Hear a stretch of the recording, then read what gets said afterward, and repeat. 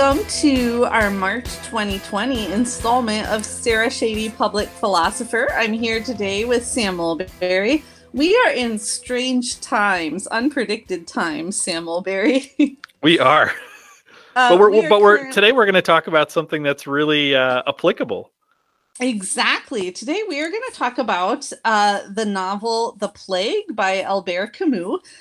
Sam and I both have a love of Camus, and this is not our first time reading this book, but it's our first time reading this book actually in times of quarantine. And right. And so we're gonna talk about the novel, some philosophical themes in the novel, but also talk about what it means to be human in time of plague and in time of suffering. Just a quick historical background on the novel. So it was published in 1947, and it takes place in the town of Oran in northern Algeria.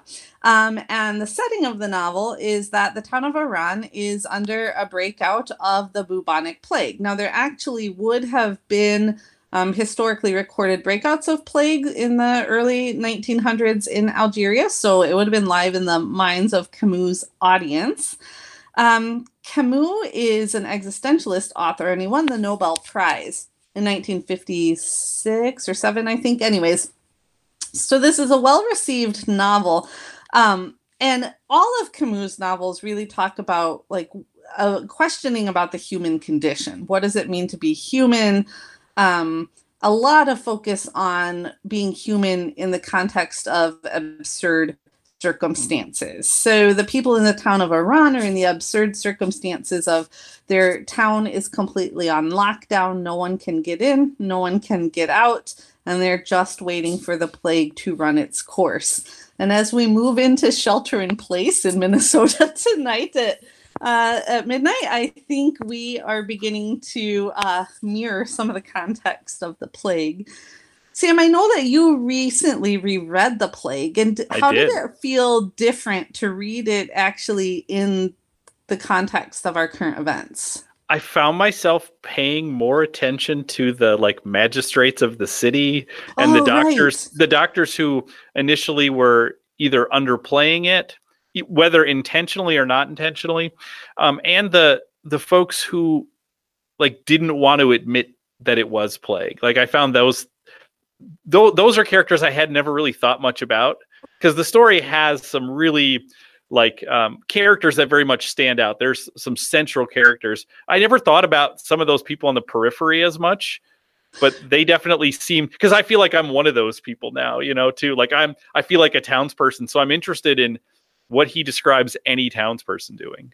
Exactly. I also think of myself now in the role of townsperson, and they're in a lot of ways the background characters, but you kind of see them going through different stages. At first, everybody just kind of still goes about their regular life as best they can.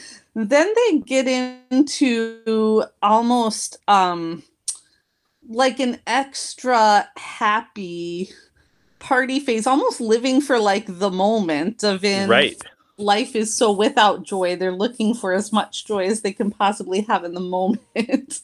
Yeah. I also found it interesting. So I've been doing a lot of podcasts these last couple days, and connecting with people that I haven't talked with since, before this started. And I feel weird because I always find myself saying I'm actually kind of loving this mode of life. And so I also think about the character Cotard, the guy who thrives during this time. Now, I'm not thriving in the way but there is sort of this thing where it's I actually kind of like elements of this. And, as an introvert and as somebody who likes to I get into work and I just sort of do my thing, and I'm not interrupted by other people. I'm I found myself, I read that character differently too. Right. It's interesting because Cotard, some background information for our listeners if they haven't read it. I mean, at the start of the novel, Cotard's about to be arrested, and he actually finds that his case is kind of becomes less important in the context of the plague. Well, he's committing suicide at the beginning. He's trying to commit suicide, right? Right, to avoid avoid being arrested. and he ends up thriving because he's running this underground smuggling ring of like imagine if Governor Walz had closed the liquor stores and Right. like, right, how are people still going to get their goods? And he's thriving. And actually, as they start to see signs that the plague is getting better, he starts to dread the return to his actual life. And it's really funny. Yesterday evening, we went out on a walk as a family of 4 with our dog, and our entire neighborhood was out for a walk in our little groups of social distancing. But it was this weird sense of circumstances aren't as they should be, but yet none of us are busy. None of us have anywhere else to be or anything else to do on a beautiful early spring evening. And so we're all just walking about and talking to each other across the street. And there is this weird sense of thriving in very unusual times. Yeah. So when did you first read this book? Like what age were you when you first read this? I first read this book probably in college. My introduction to Camus was with The Stranger, and then I wanted to start reading other things by him, and I read The Plague. I used to always teach The Stranger in my courses, and a few years ago I actually switched to The Plague because there's so many more interesting characters that you can play around with. So our central character in the novel is Dr. Ryu, who is just kind of at face value going through the plague, doing the things a doctor would do, taking care of people. His wife has been is outside of the city when they go under lockdown, so he doesn't have any connection to his wife. He just kind of lives every day in this continual cycle of get up, take care of people as best I can. It's real sort of do your job kind of person. And as the book goes on, you learn a little bit more about kind of why he is that way. One thing that I'm curious about, and maybe this is getting way out ahead of us, but one of the devices that Camus uses is he uses a narrator for the book, right? And in the last couple pages of the book, the narrator reveals who they are. Right. And I don't think this is a spoiler because I don't actually know why this matters. It turns out it's the doctor. Why do you think he does that? Why do you think instead of just writing from the perspective of the doctor, he writes as this narrator, but then reveals that it's the doctor? Yeah, right. It's really interesting. I'm not sure why he doesn't want us to know that the doctor is the narrator. But at the end of the book, when we get the passage where his identity is revealed, he's described as an honest witness. Like his job was just to kind of bear factual witness to living during this time. And he says it was only right that those whose desires are limited to man and his humble yet formidable love should enter, if only now and then, into their reward. And so he's just an average human being giving this average human telling of life, just in the role of what is our job while we're here, to bear witness to the things that we do. One of the central existentialist themes of Camus is that there's no meaning in life. And people often assume if I accept the position that there's no meaning in life, my only option at that point is suicide. Like that nobody would live a life without ascribing some external meaning to it. And it's really interesting because every character in the novel, except for the doctor, ascribes meaning somewhere outside of themselves. And we can talk about this in different ways. But I think the interesting thing about Ryu being the narrator is he's not telling us what to do with this story, because that's not his job. He's just a witness to the facts. And most of Camus' novels are written this way, that they're telling us a story, and then we're invited into deciding how we respond given the telling of the facts. Do you have a favorite character in the book? So I find because I love Camus, I find myself drawn to the characters that I feel like are expressing sort of aspects of him. So so I feel like the Doctor and then the character of Taru, who is this um, person who is sort of joins the Doctor in fighting against the plague, and he's somebody who is a traveler to Oran, so he's not from there, and we don't learn about his story until I think like part 4 of the book. It's pretty Right. late because the rest of the time you're sort of wondering. He's also somebody who's chronicling what he's seeing, and he helps introduce some of the other characters to the Doctor. And even the narrator talks about sort of reading through Taru's notes. But then you have this moment where Taru talks about why he's there fighting the plague. And he tells the story about his father, and his father is a prosecuting attorney who was an advocate for the death penalty. And he talks about how as a child he always sort of admired and loved his father, and then he went to court with him one day and saw him push for the death penalty against this defendant who he said I'm certain was guilty, but he found it so abhorrent that his father would be pushing for the death of this person that like changes the trajectory of his life, and he ends up sort of being this kind of idealist, right, who fights in the Spanish Civil War. He's kind of like Rick from Casablanca a little bit, right? Like fights in the Spanish Civil War, finds himself in North Africa. And he is expressing one of the big ideas. Camus writes an essay called "Neither Victims Nor Executioners," right? And it's this, it's sort of talking about kind of how we're supposed to live in this world, right? That we don't give up and become a victim, but we also don't sort of take matters into our own hands, where we find ourselves taking almost the reins of power to sort of impress that power upon other people. And I think he wrote that in the context of sort of the end of the First or Second World War, and like, okay, how do we deal with the Nazis now, right? And he says, like, well, in essence, we could become them. Like, we could now persecute them out of vengeance. And that's one of the things I've always admired about Camus, is this sense of like balance that he tries to have, and it ends up just being like decency in a kind of way, Right. Like, but not without justice, but there are lines he won't cross. Exactly.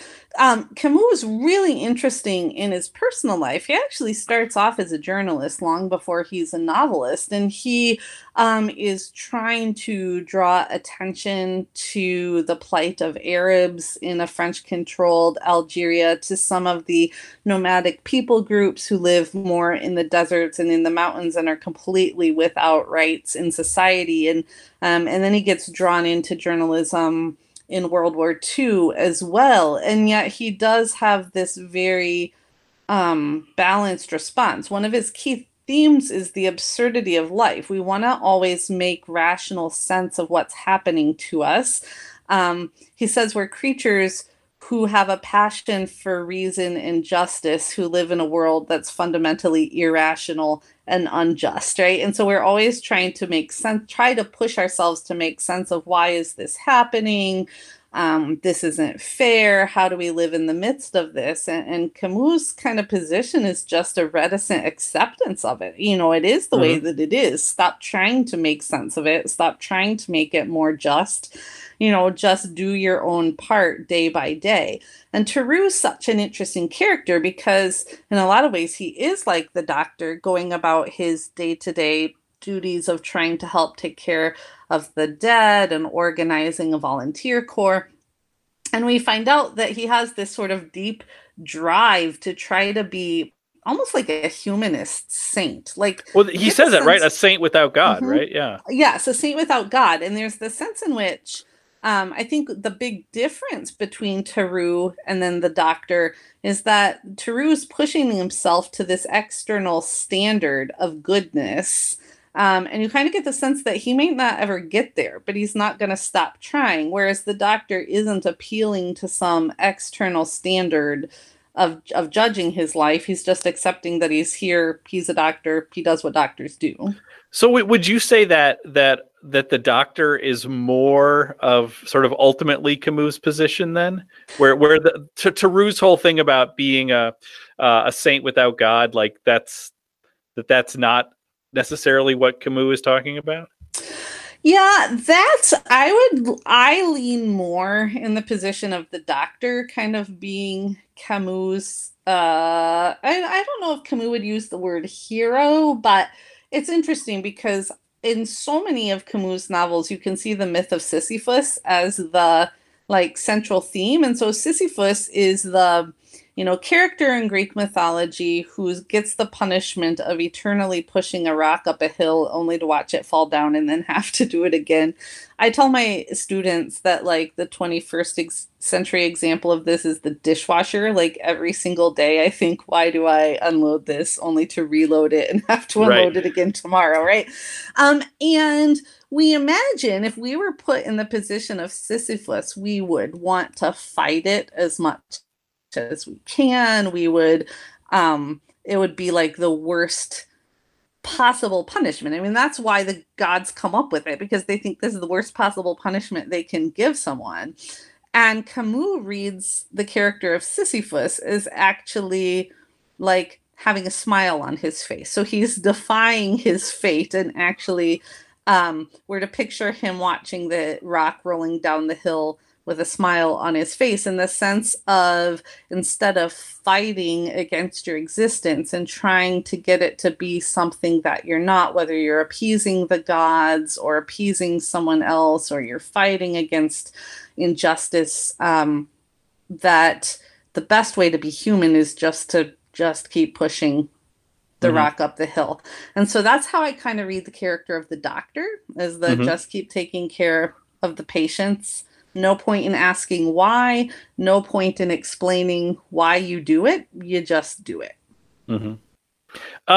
So one of the characters that I find really interesting that I want to hear you talk a lot about is the priest.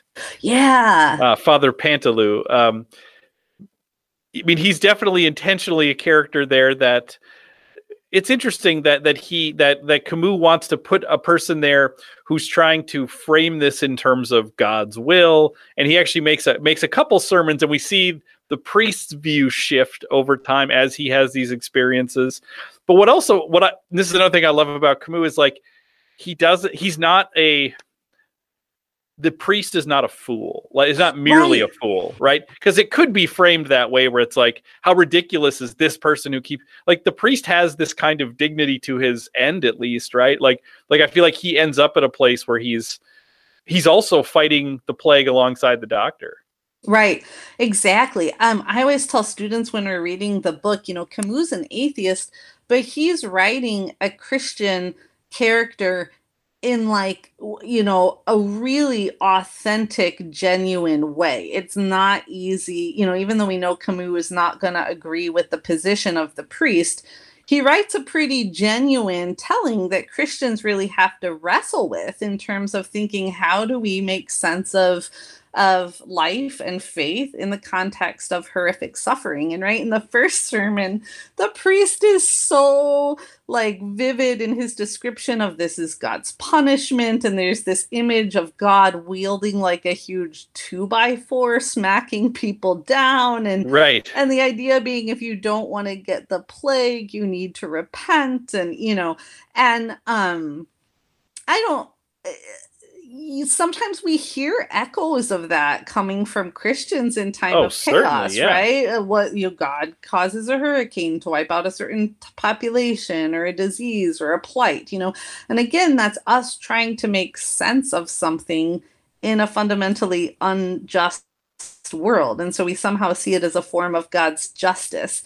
But then it's actually the priest witnessing the horrific death of a young child that shatters that thesis for him, right? Because you can't justify God's justice killing that little girl in that particular way. And that's really a turning point in his coming to just a more radical position of faith, that faith calls us to act no matter what, that faith calls us into radical love, radical action. Mhm. Yeah. Yeah, he And talks about sort of all or nothing, right? That it's like yes.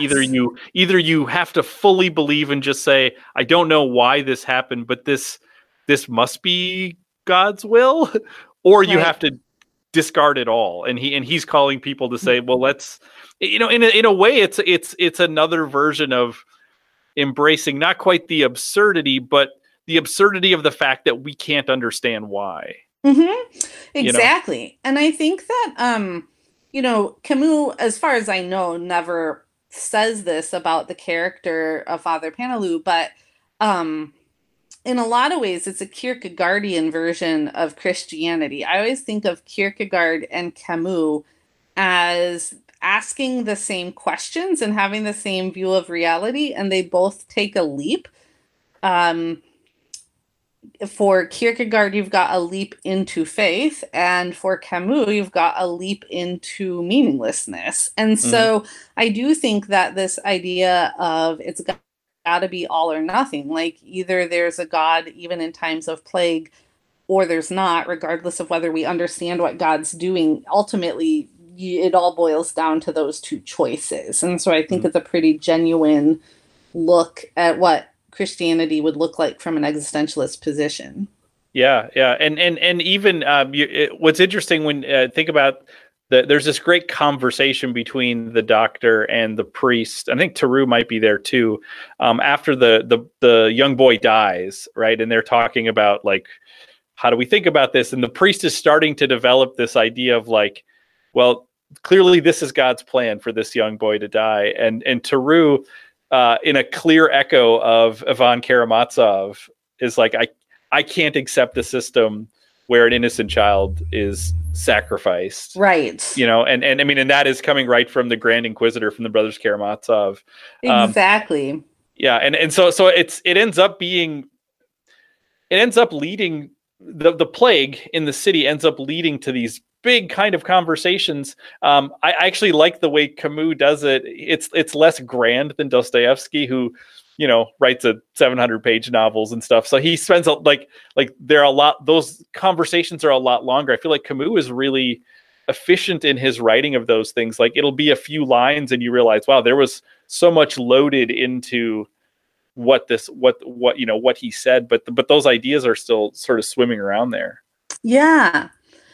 I think one of the things that makes me a little bit anxious in our current situation is that the scientists and the politicians are telling us that we're still pretty early on in what all of this looks like. And so I don't feel like we're really faced with the full weight of the existentialist questions yet until Mm-hmm. it starts getting a lot closer to home, and the volume of tragedy makes us, ask questions that we wouldn't typically ask. It makes sense why existentialism has a huge, boom during World War I and World War II, because, in Europe, everyone is dramatically affected by the impact of those two events. And so philosophers are trying to make sense of what does it mean to be human when the reality of death is very imminent. And I feel like,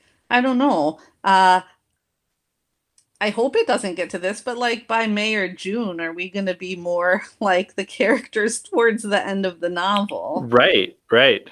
Or will it be longer? I mean, I think Right. about the longer projections, and I start to think about in the book how long the city is quarantined. Like Yeah. this isn't a 2 weeks or a 2 month situation. Like it's a long time where it takes a while for this kind of thing to develop. Another character that I actually really enjoy in the book is Joseph Grand. Yes. And when I first read this book, it was in a class with Paul Reisner, who taught in the philosophy department for a number of Oh, years. yeah. And Grand was his favorite character. The fact that one of the things he does is he's working on a novel, right? But he's only written the first sentence, and he can't get past the first sentence, and he can't, it's because he's like this picture of the artistic perfectionist in a kind of way, where it's like he won't move on until the sentence is as perfect as it could be, and he doesn't want someone to see it unless it's absolutely perfect. And so his dream is that he'll send this book to the publishers. There'll be this conference room of these men reading it, and they'll finish it, and one of them will stand up and say, "Gentlemen, hats off." Right. And that's his dream of what, like, artistic perfection. And he's also just this person who's always struggling for what is the right word, what is the perfect word, not just in his writing, but in his life. And his life is a mess because of that. Yeah, exactly. Right. He's got just sort of the menial office job of being the clerk, keeping all of the records. And, he's lost his wife, right? Through this, like, not, yeah. I mean, she left him. Yes. She left him. No, not that Yes. she died, but like she gets fed up with the, inability to engage real life. And he's also a very, believable character, right? We see these traits in ourselves of, again, thinking in terms of what does it mean to be human? If a person thinks I've got to leave some lasting legacy behind so that I will never be forgotten, if that's in a great work of art, what would that mean? But he's got this standard where he can never produce it because right. And that seems like a reflection of also almost like the artistic version of dealing with the absurd, right? The idea that, so the way I always thought about the plague and some other ideas that Camus writes about in other places is, it's like if you have this continuum of like total victory and total defeat, what we learn about this world is like, if total victory is not possible, right? Total defeat is still possible, but it's like, so once you embrace the fact that you can't totally win, because the doctor knows we can't defeat the plague. I mean, the scary last line of the book is that that the plague isn't gone. It's just sort of laying low, waiting for a future. I can't remember the words exactly, but waiting for this future unknowing population and the rats will come back out again, right? So there's this sense that you never win. But that's part of embracing the absurdity, is like, okay, well, total victory is not possible. So then what can you do, right? And Grand is still tied up in this idea that total artistic perfection is still possible, and that leads to a kind of paralysis. Now, I think Grand is really interesting to think about as professors at Bethel and at other places are thinking about, I mean, people who have taught their classes for years, decades sometimes, and now they're forced to do this in a different way.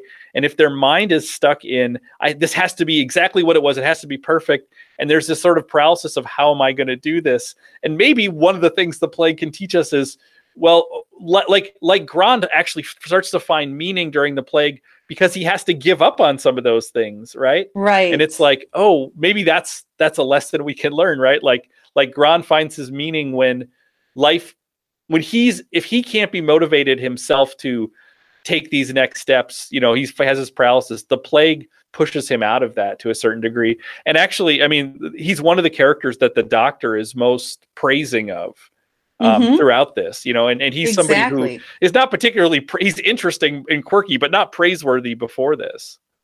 No. And it's so interesting that you say that because, Jason Steffenhagen recorded me earlier this week on a short little clip of advice for like how to, live well during this time period.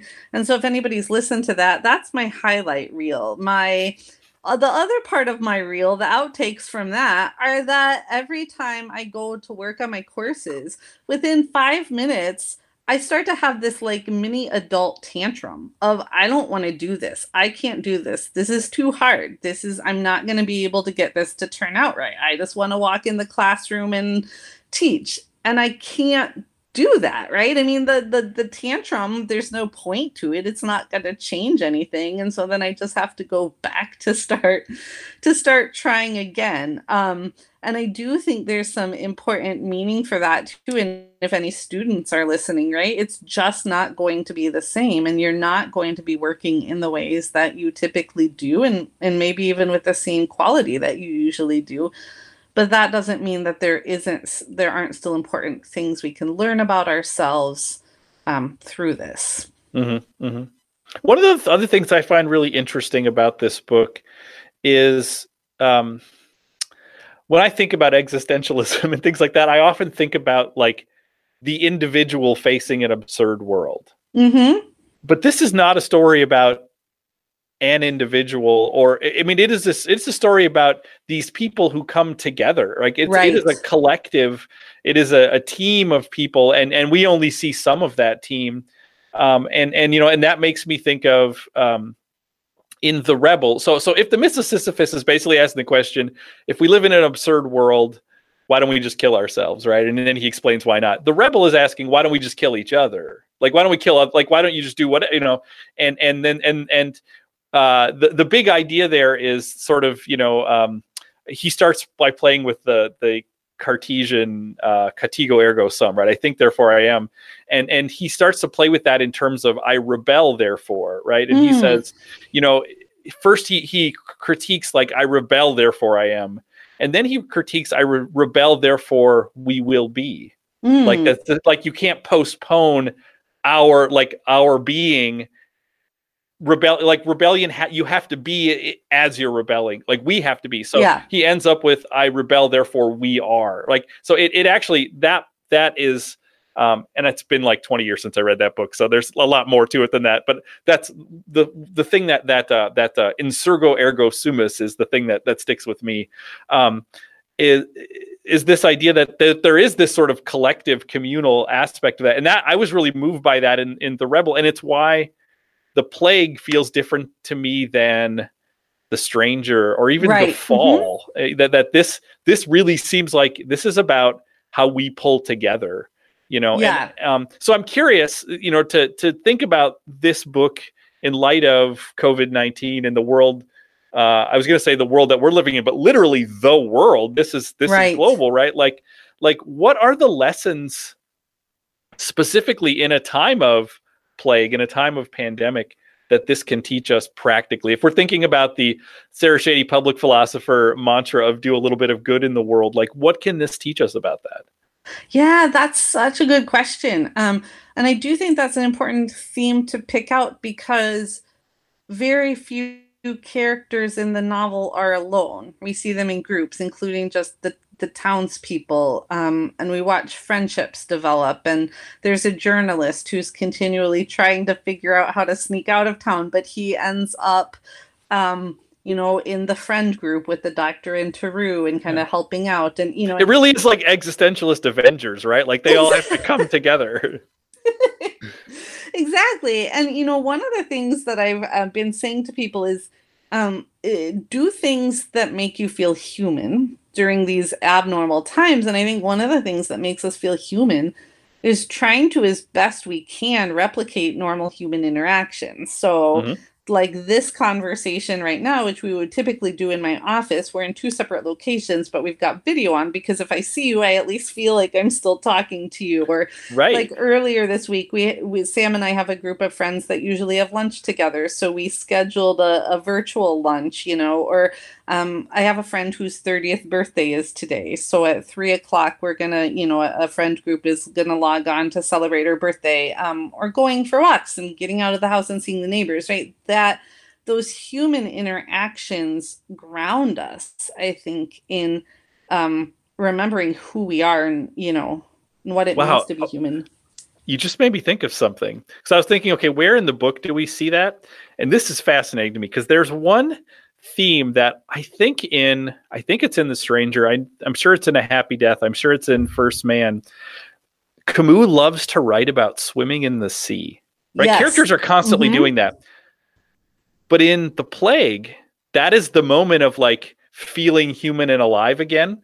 And notice it's two people that go out. Exactly. It's the doctor and Taru. I've never thought about that, because I think in the other books, it's an individual swimming out in the sea. Like that's this sort of, it's like the most alive moment of like feeling alive.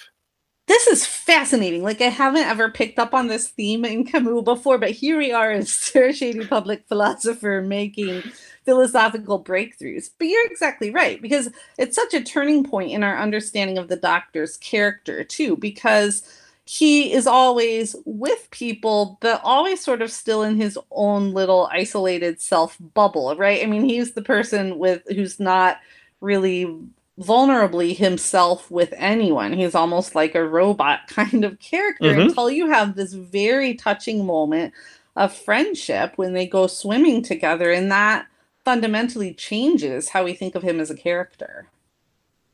But it wouldn't have happened with him just on his own. Right. Yeah. Wow. So Breaking that's new ground. so we need to find our version of swimming in the sea. Exactly. Wow. Yes. Huh. So what is students' responses to this book usually when you read this?